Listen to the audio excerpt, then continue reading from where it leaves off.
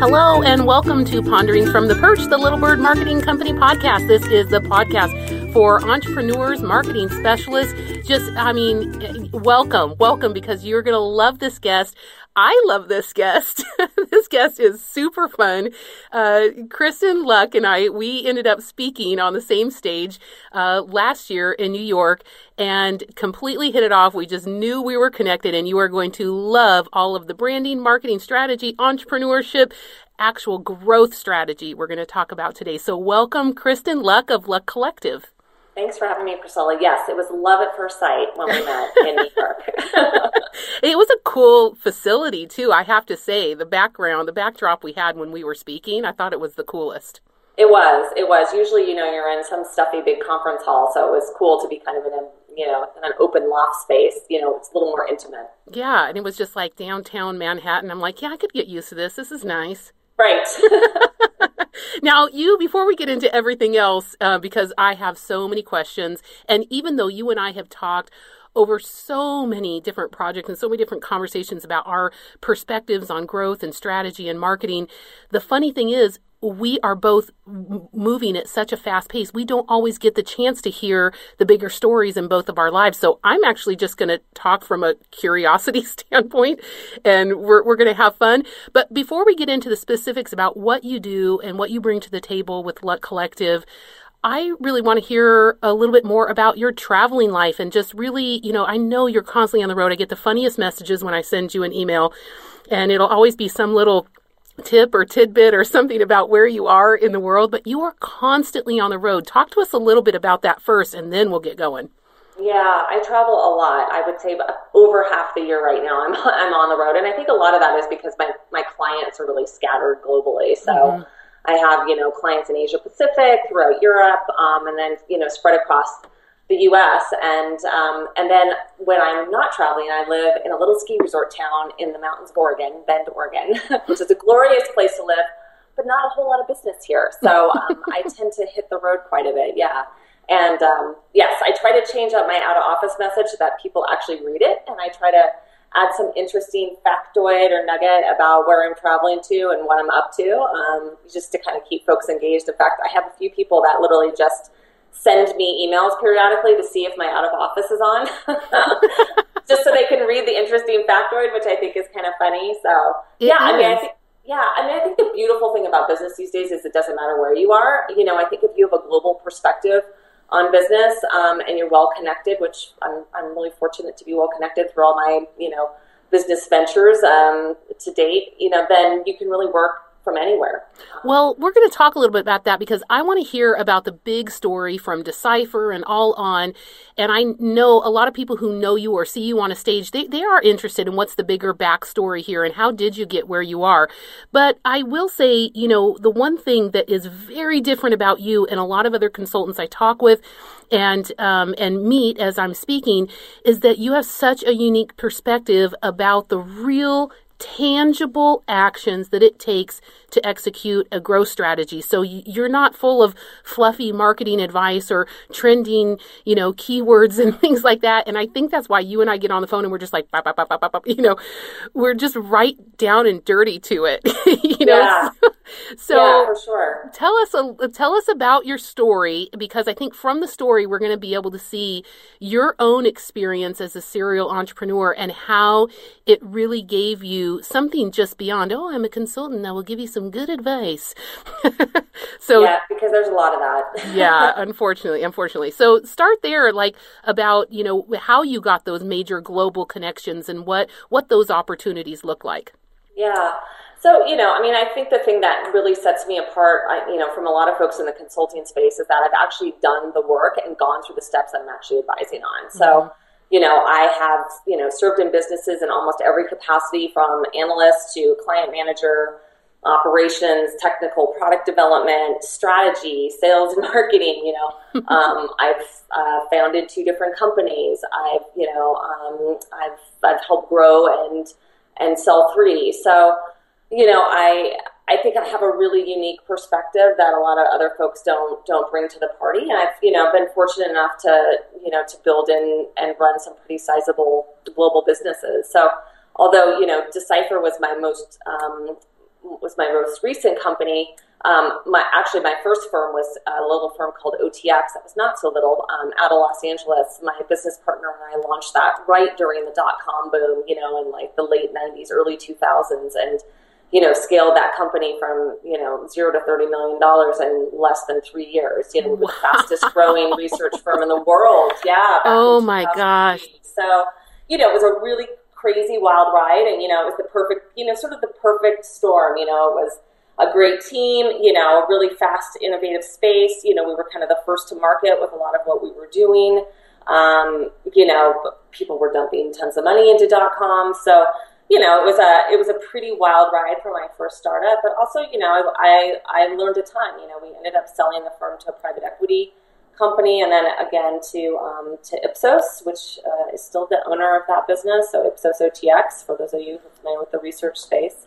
And then after that, I started a more of like a data visualization, data collection consultancy, where we were working to build data visualization platforms and consult with firms that were, sort of looking to scale operations. And I actually sold that firm to Decipher back in 2007. So that's how I came on board. I think a lot of people have the misconception that I was one of the founders of Decipher because I was really the face of the company, after I came on board. But, I was really brought on for two reasons, A, to take us into the software licensing space, which we did. And then secondly was to get the company sold, to scale it and sell the company, which we did at the end of 2014. We sold it to Thompson Street Advisors and Focus Vision.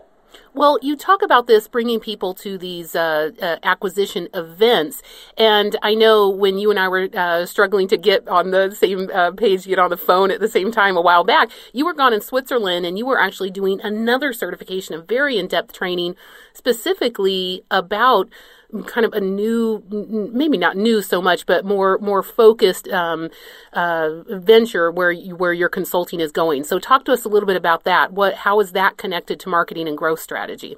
Yeah, I mean, one of the things that, is sort of near and dear to my heart and kind of a passion project, which I know you're familiar with, is Women in Research, which is my nonprofit that I launched, back in 2007. So, 2017 is our 10-year anniversary. Mm-hmm. But, one of the things that, sort of came to light for me, not just as a female entrepreneur, but also in my, growth strategy practice I have now is that, there are not a whole lot of women in the, funding investment banking space. There's not a whole lot of women skilled at working with VCs and private equity firms. And, if I can provide a clear path, not just for female entrepreneurs, but for entrepreneurs in general about working in private equity, working with venture capital firms and how to raise funding, and then to, take your company through acquisition, from my perspective, that's one of the most valuable perspectives that I can provide for entrepreneurs, because I feel like it's really a gray area for people a lot of the time. Mm-hmm.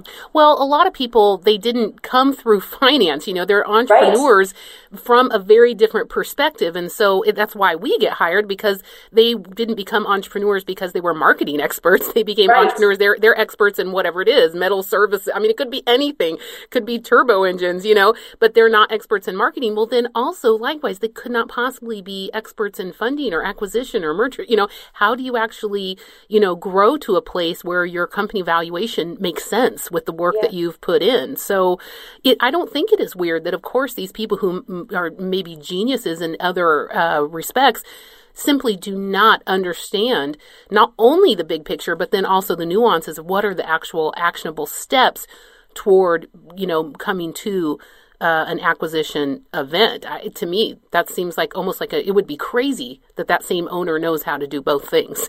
Yeah, it's, like you said, it's a pretty nuanced space, and, it's a really specific skill set. I've been, really fortunate to have gone as far as I have in my career, only having a bachelor's degree. So, when I started getting into more of the funding side and the acquisition side of the business, I was like, wow, I really need to, kind of bone up on what this space looks like, and how do I get the proper certification I need in order to conduct some of those deals in the U.S. Because it's a little different doing those deals in the U.S. than it is doing them overseas. And so, I'm kind of a big proponent of lifelong learning. However you learn, great. I do a ton of reading and self-taught on pretty much everything. Right. But I think it's good to take a step back and say, wow, there's more that I need to learn here. There's more I need to know, and and that's really how I spent my summer. Well, you're right that there also aren't a lot of women in that space. I am excited. We're going to talk a little bit later in the show about how you and I will both be at the Orlando TMRE, the big market research event. And I'm, at the risk of sounding like a total dork, I'm so in awe. You're going to be sharing the stage with Malcolm Gladwell. It just blows my freaking mind. So when I registered for the event and I'm getting the booklet, here's Malcolm Gladwell's picture, on page 1, and then 3 people over on page 2. There's Kristen Luck. Yeah, I didn't make it to the first page, but oh my gosh, Gladwell's pretty awesome. Oh my gosh, you cannot even say I didn't make it to the first page, that you were on the second page. Right. Come on. It was super awesome. But hey, before we move on to some of these, I have some questions that I wrote down specifically so that my audience can really get some tangible understanding, from your expertise. But you said, I asked, would you be willing to share some kind of a funny story from your travels? And you were like, yeah, I got one. We're good. So ask me away. So I'm excited to hear your either fun or funny story about all your traveling. Yeah, well, I have one that's really specific to speaking because one of the reasons I travel a lot is because I do quite a fair amount of speaking gigs. And I think that, once you start speaking a lot and you get really comfortable with it on stage, people have the perception that you never get nervous anymore. And I've had a couple conversations with folks just at the last couple of conferences that I've gone to where they're like, oh, this is my first speaking gig and I'm absolutely petrified. And I was like, yeah, I'm petrified too, actually. I think I'm kind of naturally introverted and I've worked really hard to become more extroverted and to do, more public speaking. And I think, every time I go into an event, I'm sort of filled with dread, like, why did I sign up for this? And why did I say I was going to do this? And, really, I like to go put my sweatpants on and crawl into my hotel room bed and, turn on forensic files. But well, that's how I feel right before they pull the thing when I get my eyebrows waxed. I'm like, why do I do this? Why do I do this? This is the same thing, yeah. Okay. So when I first started out, and I was, first starting to speak at conferences and industry events, I was really nervous. I had this big speaking gig. It was at one of the first TMREs, actually. And, I had practice. I was ready to go. And then right in the front row, this guy, Larry Gold, who unfortunately passed away a few years ago, who was kind of this research industry luminary, literally plants himself right in the front row of my talk. And of course, now I'm like twice as petrified because Larry Gold is there. It's a lot of pressure. And, he was sitting with a few other heavy hitters. And, fortunately, I completely nailed the presentation. Like, I felt really good about it. It was standing room only. And I was, starting to feel really, my ego was swelling and I was feeling really good about myself. And oh, no. I walked up to Larry and I said, Larry, what did you think about the talk? And he said, I have to tell you, it's the best presentation that I've ever seen from someone who had gum in their mouth. Oh my gosh. I had been chewing gum, because you get dry mouth sometimes before you speak. And so I had been chewing gum and here, I had felt like I had had this amazing presentation, and really nailed it. And then all Larry could talk about was that I was chewing gum, Well, and you're at TMRE and in the audience is like people from Google and Microsoft and Disney and General Mills. And you're like, oh crap. Yeah. So pro tip, don't chew gum when you speak on stage. See, you got an actionable item out of it already. I did get it was a learning moment. Yep. But yeah, so, it's also, also good to remember when you're ever feeling really full of yourself, there's always someone who can knock you back into reality really quickly. Well, hey, at the New York, I have a funny story on that. When you and I spoke, we spoke back to back at New York, and I was sitting right next to Simon Dunn from Keena's Mustard out of the UK. And so we didn't know each other. We had just connected, and it was like, oh, he's a great guy. And you were on, I was on, and we were trying to be quiet. And at those conferences, they don't give any space in between the speakers. It's just right to the next one. So we had just had a little shush conversation, and then he goes, oh, I'll give you my card, and he reaches in his pocket, and then the next person's up. So we're like trying to shush ourselves and look at the person, and he reaches in his pocket, tries to be as quiet as possible, and he, without looking at me, he just hands me his card. And I look down at him, I go to grab it, and he's handed me his hotel room card. And I look over him, and then when he looks down, I look and I kind of nudge him, and when he looks down, he is just mortified. He's like, hey, lady. Oh my gosh. See me later. Totally. And then the thing is that it's like, in church when you can't laugh in church. And then he's mortified. He's turning completely red. And, we're looking at the person and we are trying so hard not to laugh. And it's just like, okay, that was our moment. Yeah. When you try not to laugh, it makes it 10 times worse. No, totally. Well, hey, we started with talking about how there are so many consultants out there in the space. And we kind of laughed, haha, some of them, what are they doing? We don't know. So let's talk about how so many consultants out there either makes your job currently harder or easier. What's your thought on that? Yeah, I think it makes my job a lot easier, actually. Okay. And I think part of that is because I have really clear metrics for, what a successful client engagement looks like. Mm-hmm. For me, I don't want to take on any engagements where I can't drive meaningful change. And if mm-hmm. I don't think that I can make a meaningful difference in a business, I don't want to participate in an engagement. Mm-hmm. And I think for me, I set really clear metrics of success before I take on a client. So, and part of that is talking to the CEO, like, hey, what does success look like for you? For some people, it is, hey, I want to grow my business more than 10% a year. For some of them, it's, I want to be in business next year. I mean, I have clients that kind of range across the spectrum from, firms that are really healthy and growing quickly and are really trying to position themselves to acquisition to, firms who are either stagnant in terms of revenue growth or they're actually in decline. Mm-hmm. So, I think the fun thing about consulting is that every engagement has a new challenge, a new set of objectives. And, so it's fun to kind of, work across, different business problems. Mm-hmm. For me, having a really clear definition of, hey, this is the type of consulting that I provide. Here's where you're going to be at the end of that 3, 6, 12-month engagement. Mm-hmm. And then, what are those check-in points along the way? Mm-hmm. It's interesting because I was just at an event, this last weekend in Utah, and there was a guy that I met who was talking about, he does consulting. He was getting paid some obscene amount of money a month, which was awesome, when he told me how much he was making. But, he literally does 3 phone calls a month. And he said to me, I don't do any actual work. Oh my God. And I thought, wow, because I feel like I do a lot of work. Right. Yeah, I do too. Yeah. I mean, part of that is challenging because, I spend most of my days doing phone calls, talking with CEOs, founders, people who are running the business.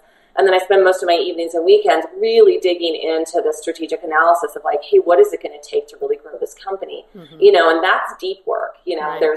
There's surface work, which is the conversations and, gathering the data really. And then the deep work is that really intense, like, gosh, it's going to take me, days and hours and hours and hours to really dig in, and determine, hey, first of all, is the company capable of being positioned for growth? B, do I have a strategy that I feel that can work for them?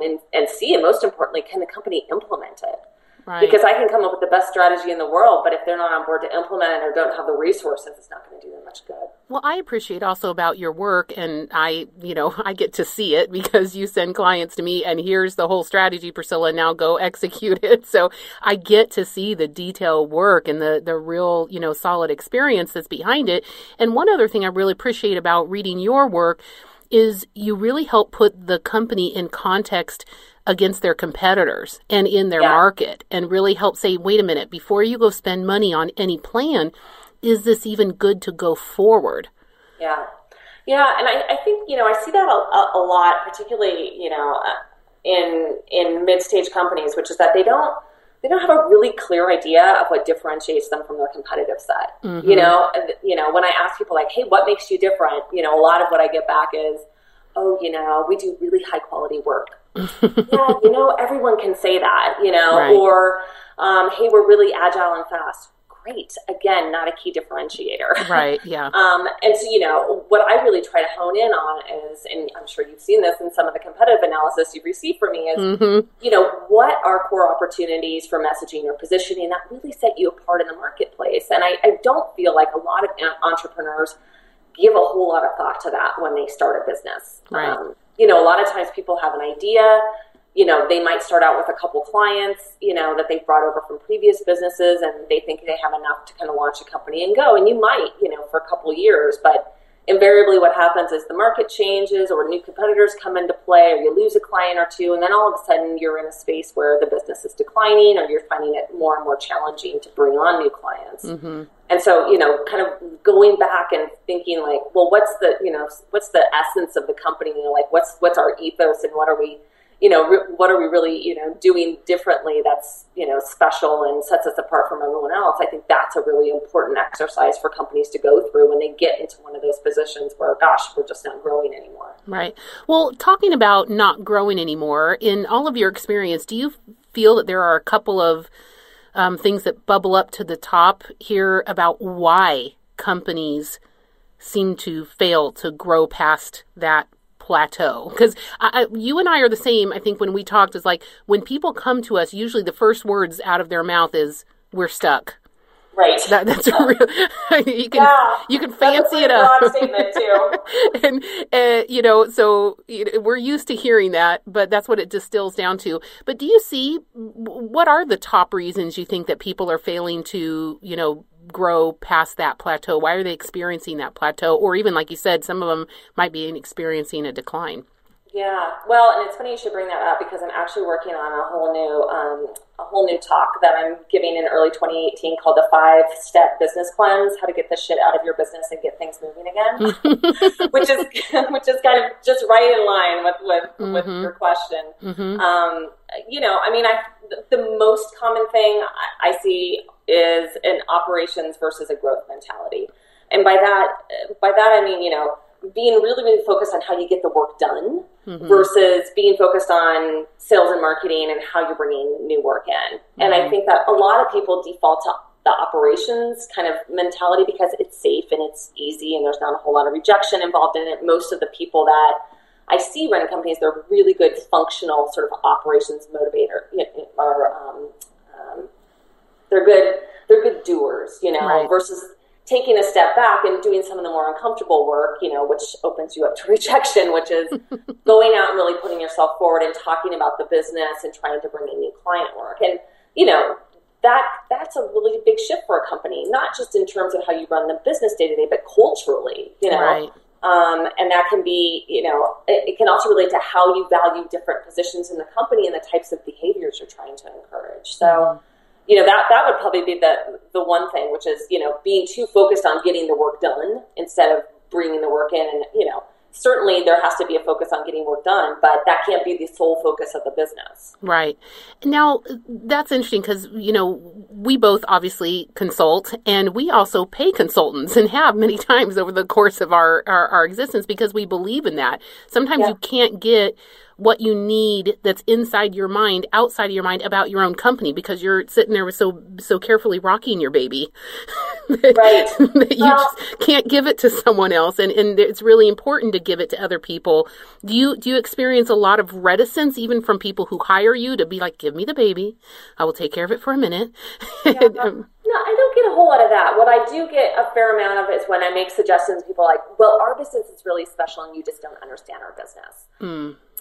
And the truth of the matter is your business is not that special, and I do understand it. I'm asking you to do something really uncomfortable that you don't want to do. And I get it, and sometimes, that's a conversation that happens over a period of time. It's like, hey, I get that your business is special and different. Why don't you just try it and see if it works? Like your business is in decline and you're struggling to grow. What are you risking really at the end of the day? Mm-hmm. I'm asking you to take a different approach. And so, I think it's always a challenge, like I said, I think that, a lot of the CEOs I work with, they get so used to working in the business every day that it's hard to take a step back and work on the business. Mm-hmm. Working on and working in are two very, very different things. Working on the business is looking at your strategy, product development, where is the company going out and talking to clients, going out and doing speaking gigs and,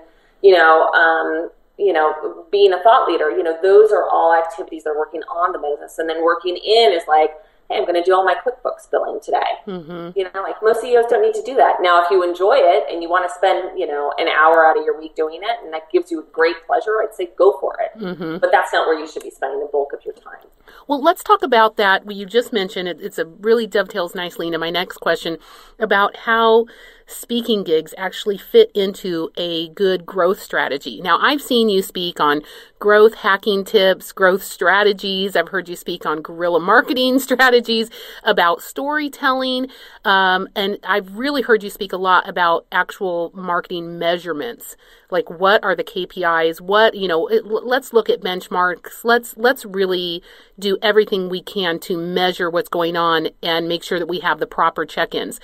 What I haven't heard you speak on, but I know that you speak on, are things that are more like an entrepreneurial spirit and what does it take to be in startups. And then now, obviously, with the other focus that you're doing, you're speaking a lot about really the nuts and bolts of Series A, venture capitalism, and how do you go out and actually get to an acquisition experience. So tell me what things in the speaking environment have I missed? What do you get asked to speak on? That's number one. And then secondly, tell us a little bit about how your speaking gigs is you working on your business and not in it. Yeah. So for a couple different things there. I mean, I love speaking about growth strategy. And, it's funny. It's so rare that I actually get to speak on it. I get asked to speak a lot on trends or, things that are, things that are, I've kind of billed myself also as like a trends and futurist expert in the tech space. So I get asked to speak a lot on that. Mm-hmm. I love speaking on entrepreneurism because I think that, it's something that for me, having that autonomy and running my own business has been one of the most rewarding and empowering experiences of my life. Mm-hmm. And so I just enjoy it so much that, I want to impart that enthusiasm to other people. And I think a lot of people don't think of themselves as entrepreneurs. And there's some real defining characteristics, I think, of what makes a great entrepreneur versus, maybe one that's not going to be so successful. So mm-hmm. Like what? Like what? Grit. And it's funny because people don't talk about it a lot. For me, I think that people, you would look at my LinkedIn profile and say, gosh, she's had so many successes. She just knocked it out of the park every time. And at the end of the day, I did knock it out of the park at the end of the day. But holy hell, there was a lot of not knocking it out of the park on the way there that nobody sees, Right. And it takes a lot of intestinal fortitude to make it through those tough spots. I was, working all weekend with an entrepreneur who was in the middle of a new product launch that just went totally south. And she got, she was really down for, a solid 48 hours. And then I was like, listen, this is where the rubber meets the road and this is where grit's going to get you through. And she did, mm-hmm. She mustered it up and, powered through it. And, we're on the right track as of, this morning. But, it's those types of things, for me, whenever I hit a rough spot, I would, of course, I would have that moment where I would, go and softly cry in the bathroom or, go buy a big sundae from Dairy Queen and sit in my car. That may have happened a few times. I can neither confirm nor deny. That's never happened to you, right, Priscilla? But, at the end of the day, when I had a setback, I just dug in more, I was like, oh boy, now they're really going to get it. Like, I'm just going to prove everyone wrong and this is going to work. And, you don't want to take it to the, to the edge of stupidity where you keep going down a path that's not viable. But, I think the one thing that has,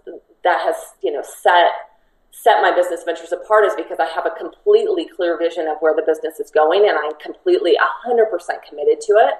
And there's absolutely no possibility in my mind that I will fail. Oh, none. Yeah. I love it. Overarchingly, you will have setbacks. Yeah. Yeah, I for love sure. It. Yeah. Everyone has setbacks, and if you think I haven't had any business setbacks, holy, gosh, I'll make a whole list for folks that are listening to this. I've had a lot. Yeah. Not only in my startups, but also in my nonprofit. Mm-hmm. There's never like 100% smooth path, although it might look like it. Well, reality TV is really poisoned people's minds. Like, you go on for 5 days and you win $1 million. It's all easy, right. And they put you through school and blah blah. It's just like it's so. I love that they call it reality TV because it is so not reality. Yeah. I also think that there's a kind of a toxic startup environment where, there's been all this focus in the press on these unicorn companies and if your company is not going to make it to, 200 million or $1 billion, like you're a failure. And, mm-hmm. It's funny. I was talking to a guy in an event a year ago and he was like, yeah, my company sold for $60 million, but, it wasn't a unicorn. And he was actually like down in the mouth about it, I was like, Right. are you kidding me? Like you've lost all perspective, dude. Like that's an awesome sale. Yeah. Well, that's important about what you said at the, beginning about when you start with a company. So, well, what does success look like to you? Let me help you grow to that. Yeah. Because everybody's picture of success is quite different. So it is. Yeah. I mean, case in point, my very first job out of college was at Lieberman Research Worldwide, and the CEO at the time, Arnie Fishman, who was the founder of the company, would sit down all the new hires, including little peons like myself, and ask them, what their vision of success was, which I thought was actually pretty interesting because it was already a pretty big company at that time. And I remember he sat me down and he said, Kristen, how much money would you have to make in order to feel like you'd really made it in life? Like you were a big success. Mm-hmm. And I sat there and at that time I was making $17,000 a year. So I tried to imagine the most amount of money that I could ever imagine making, Priscilla. And I said $55,000. Wow. And God bless Arnie Fishman. He didn't even blink, not wince. He didn't say anything to me, Mm-hmm. He was like, great, I think that you could do that here. That's awesome. But I think a lot of it's perspective, right. know, and yeah, I think sometimes people just get wrapped up in perception and have lost touch with reality. Right. Yeah. As opposed to really enjoying that process. Yeah. Yeah. Because, really being an entrepreneur, it is a process, and you have to love the hill in front of you just as much as you see, oh yeah, it's a downhill, sweet, we're coasting, because those happen. But I find that if you don't learn to love the hill that's in front of you, and you can curse all the way up it, it's okay. Yeah. You don't have to be happy about some things you have to do, but there has to be a level somewhere on which you enjoy the challenge. Otherwise, you will not do this. For sure. You'll just be a very tortured soul, which I see some out there. And I'm thinking, yeah, you need to go just get a job. Yeah, you'll be very cranky a lot of your life. Yeah, and why do that? So, yeah. Well, let's finish up this talk about the speaking engagements and that by me asking you this question. And that is, I would love your perspective about the difference between being an expert keynote speaker, or, an expert in a particular field, and the difference, if you see any, between that and being a thought leader. And talk about a trending, phrase, thought leadership. Oh my gosh. I just got asked to go to Chicago, and they're like, yeah, could you speak on thought leadership? I'm like, oh my gosh, we're always, following the trend, people. But right. It's funny, but you're right. We get asked a lot to talk about trends. But can you differentiate that a little bit? When people ask you, you're an expert in this field, can you speak on it? And you keynote, and that can be really great. Does that really equate to thought leadership in your mind? No. It does not. Thought leadership is what I really use to grow the business at Decipher. For me, when I first joined Decipher as a partner, we had absolutely no budget for sales and marketing. So it was just me, army of one, trying to build a big business and, no real marketing budget. And one of the things I realized is, hey, I really love to write. I've got real strong opinions on things, as it turns out, and one of the things I also realized was that I could start talking about something literally months and months, even years in some cases, before anybody would actually be doing that work or be available to offer a different perspective. So, for instance, when we had talked about offering, mobile data collection services, data collection using mobile phones. At Decipher, we didn't actually have the capability to do it when I first started talking about it, because one of the things I realized about the research industry is that they're so slow moving, but that by the time I could be talking about it for a year before anybody would actually ask me for it. And, people might ask me questions about it or might, offer that up, want to learn more about it, but they weren't actually going to do the work per se. So for me, it was, I had almost, 8 to 9 months where I talked about mobile before we really had those capabilities. But I tell you what, once people started asking for it and we could do it, we were the very first company that anybody thought about, because I'd been out there talking about it for so long. Versus doing something like an expert keynote. Keynote, I might be talking about trends, or, I might be talking about growth strategy. That to me is not thought leadership, because I'm not pushing the envelope for my own business. Like, I'm not trying to create something from nothing, which in many cases to me is what thought leadership is. A keynote is aspirational and inspirational. in many cases, a thought leadership to me is, hey, you're taking a definitive position on something and trying to push something new and different forward. It's nuanced, for sure. Right. But I think of it as something really different. I wouldn't say I do a whole lot of thought leadership stuff these days. I talk about how to do thought leadership because, like you said, it's the new hot topic, which is great, Priscilla, because, a year ago, everybody just wanted to talk about storytelling. And I was like, if I do one more presentation on storytelling, I'm going to lose my mind. Did you start with Once Upon a Time? Right. And people were like, I really want you to do a workshop and really tell people. And it's like, folks, you either have it or you don't have it. Right. It's not rocket science. Right.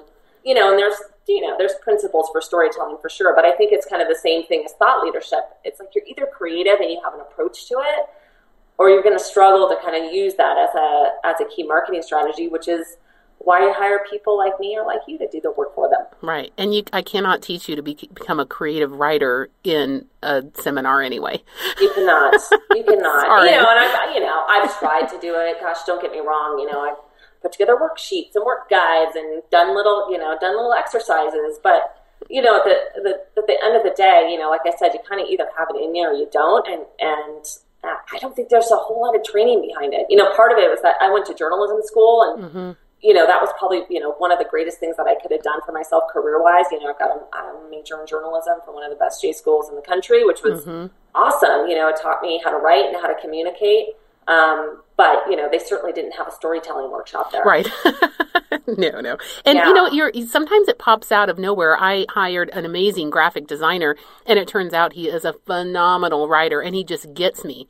And so sometimes you just have to recognize that talent when you see it. You can't create somebody into that. And, it's Leighton that's on my team. And sometimes I'll start something, he'll finish, writing it, or he'll propose an idea to me. And so we'll kind of go back on and forth. But we have the same quirky humor. We're just both weird. And, and awesome. I have a lot of people come to us and say, we want your voice. We want, and it's obviously not exactly mine, but they're like, they want that influence on their brand. They want their brand to have a different personality, a really, recognizable voice.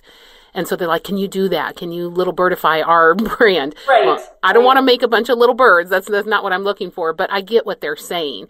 Yeah. We are just weird and we embrace quirky in our own way. And that's not for everybody. But when I spotted that in, one of my graphic designers, an award-winning graphic designer, I'm like, oh no, you can write a little bit too. Thank you very much. Right. I think too, one of the things about marketing, I'm sure you see this a lot with your clients, is like you have to find what works for you. I think a lot of people saw what I did with Decipher and they tried to emulate that. I picked the things that I naturally gravitate toward. I like speaking. I like writing. Those were things that were really easy for me to do. But, I have some clients that strategy doesn't work for them. They're super introverted, or they don't enjoy writing, or the writing is really horrible. Right. So I think, and I see, and I'm sure you do this a lot in your marketing practice as well, which is that you kind of have to customize the marketing strategy around the talent that you have. Absolutely. Well, because you can't create something that's false. That's no professional legitimacy, because then inevitably someone's going to meet them at a conference and be like, wow, you're not anything like your blog. Right. Yeah, for sure. If you have that disconnect, you've just lost all brand cohesion you were going for. So you really do. You have to figure out what your own personal style is. In my first startup, my business partner was and still is just an amazing presenter and salesperson. And when I first started doing presentations and sales meetings, I used to try to emulate her, and it was always a train wreck, because I wasn't her. Right.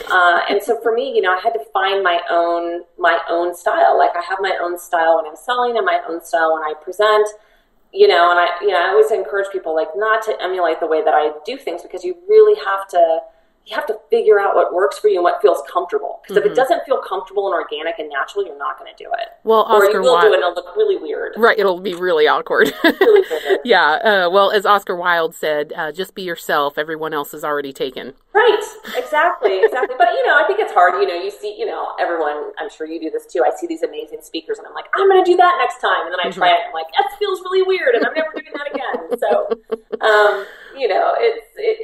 it's a process for sure. Well, I'm excited to hear you speak at the marketing research event. So TMRE, let's end this podcast with talking a little bit about what you're going to speak on there, what we can expect. I know you and I are going to have a great time. We're going to meet with people, and I'm excited too that your passion project, your nonprofit WIRE, is giving away the first annual Women in Research Award. So that is really cool. So tell us about both of those things, what you're going to talk about, and then secondly, a little bit about the WIRE Award. Yeah, so the WIRE Award, I'll start there. We are giving away, so Women in Research has been around for 10 years now. It's our 10-year anniversary, and we're collaborating with TMRE on giving out sort of our Diversity Champion Award. So for the individual, male or female, we've got lots of diversity champions that are men, folks. It's really an award to kind of honor the person who's, really being,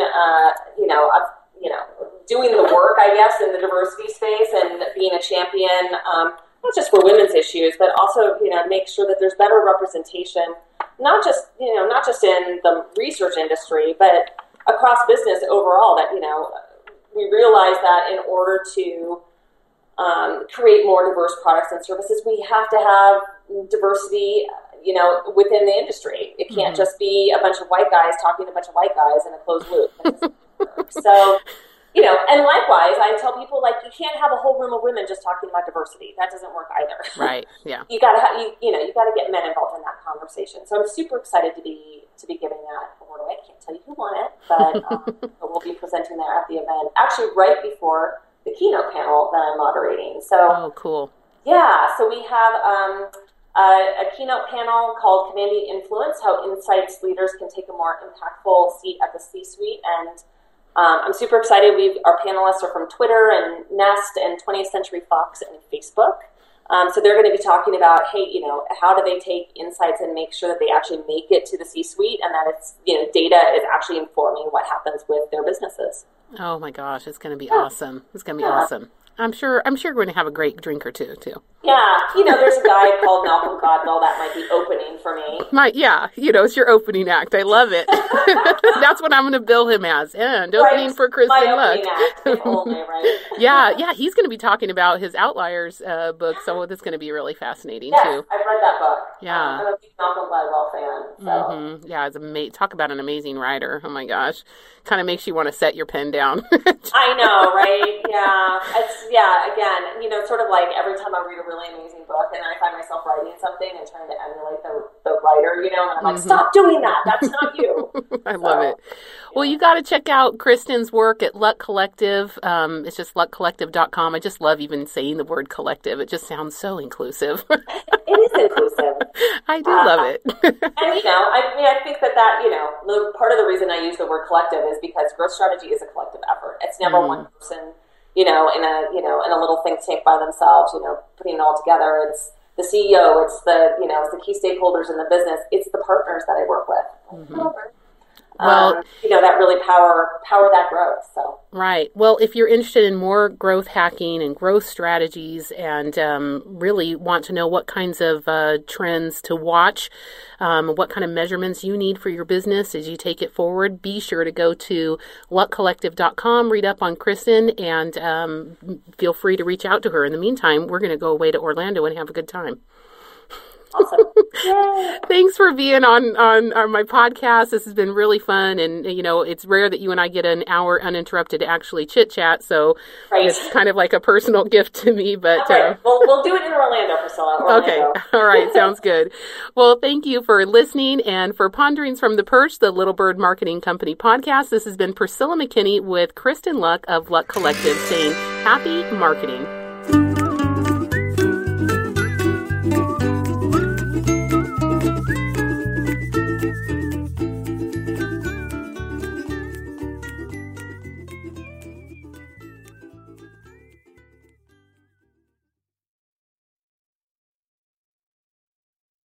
This podcast is a part of the C-Suite Radio Network.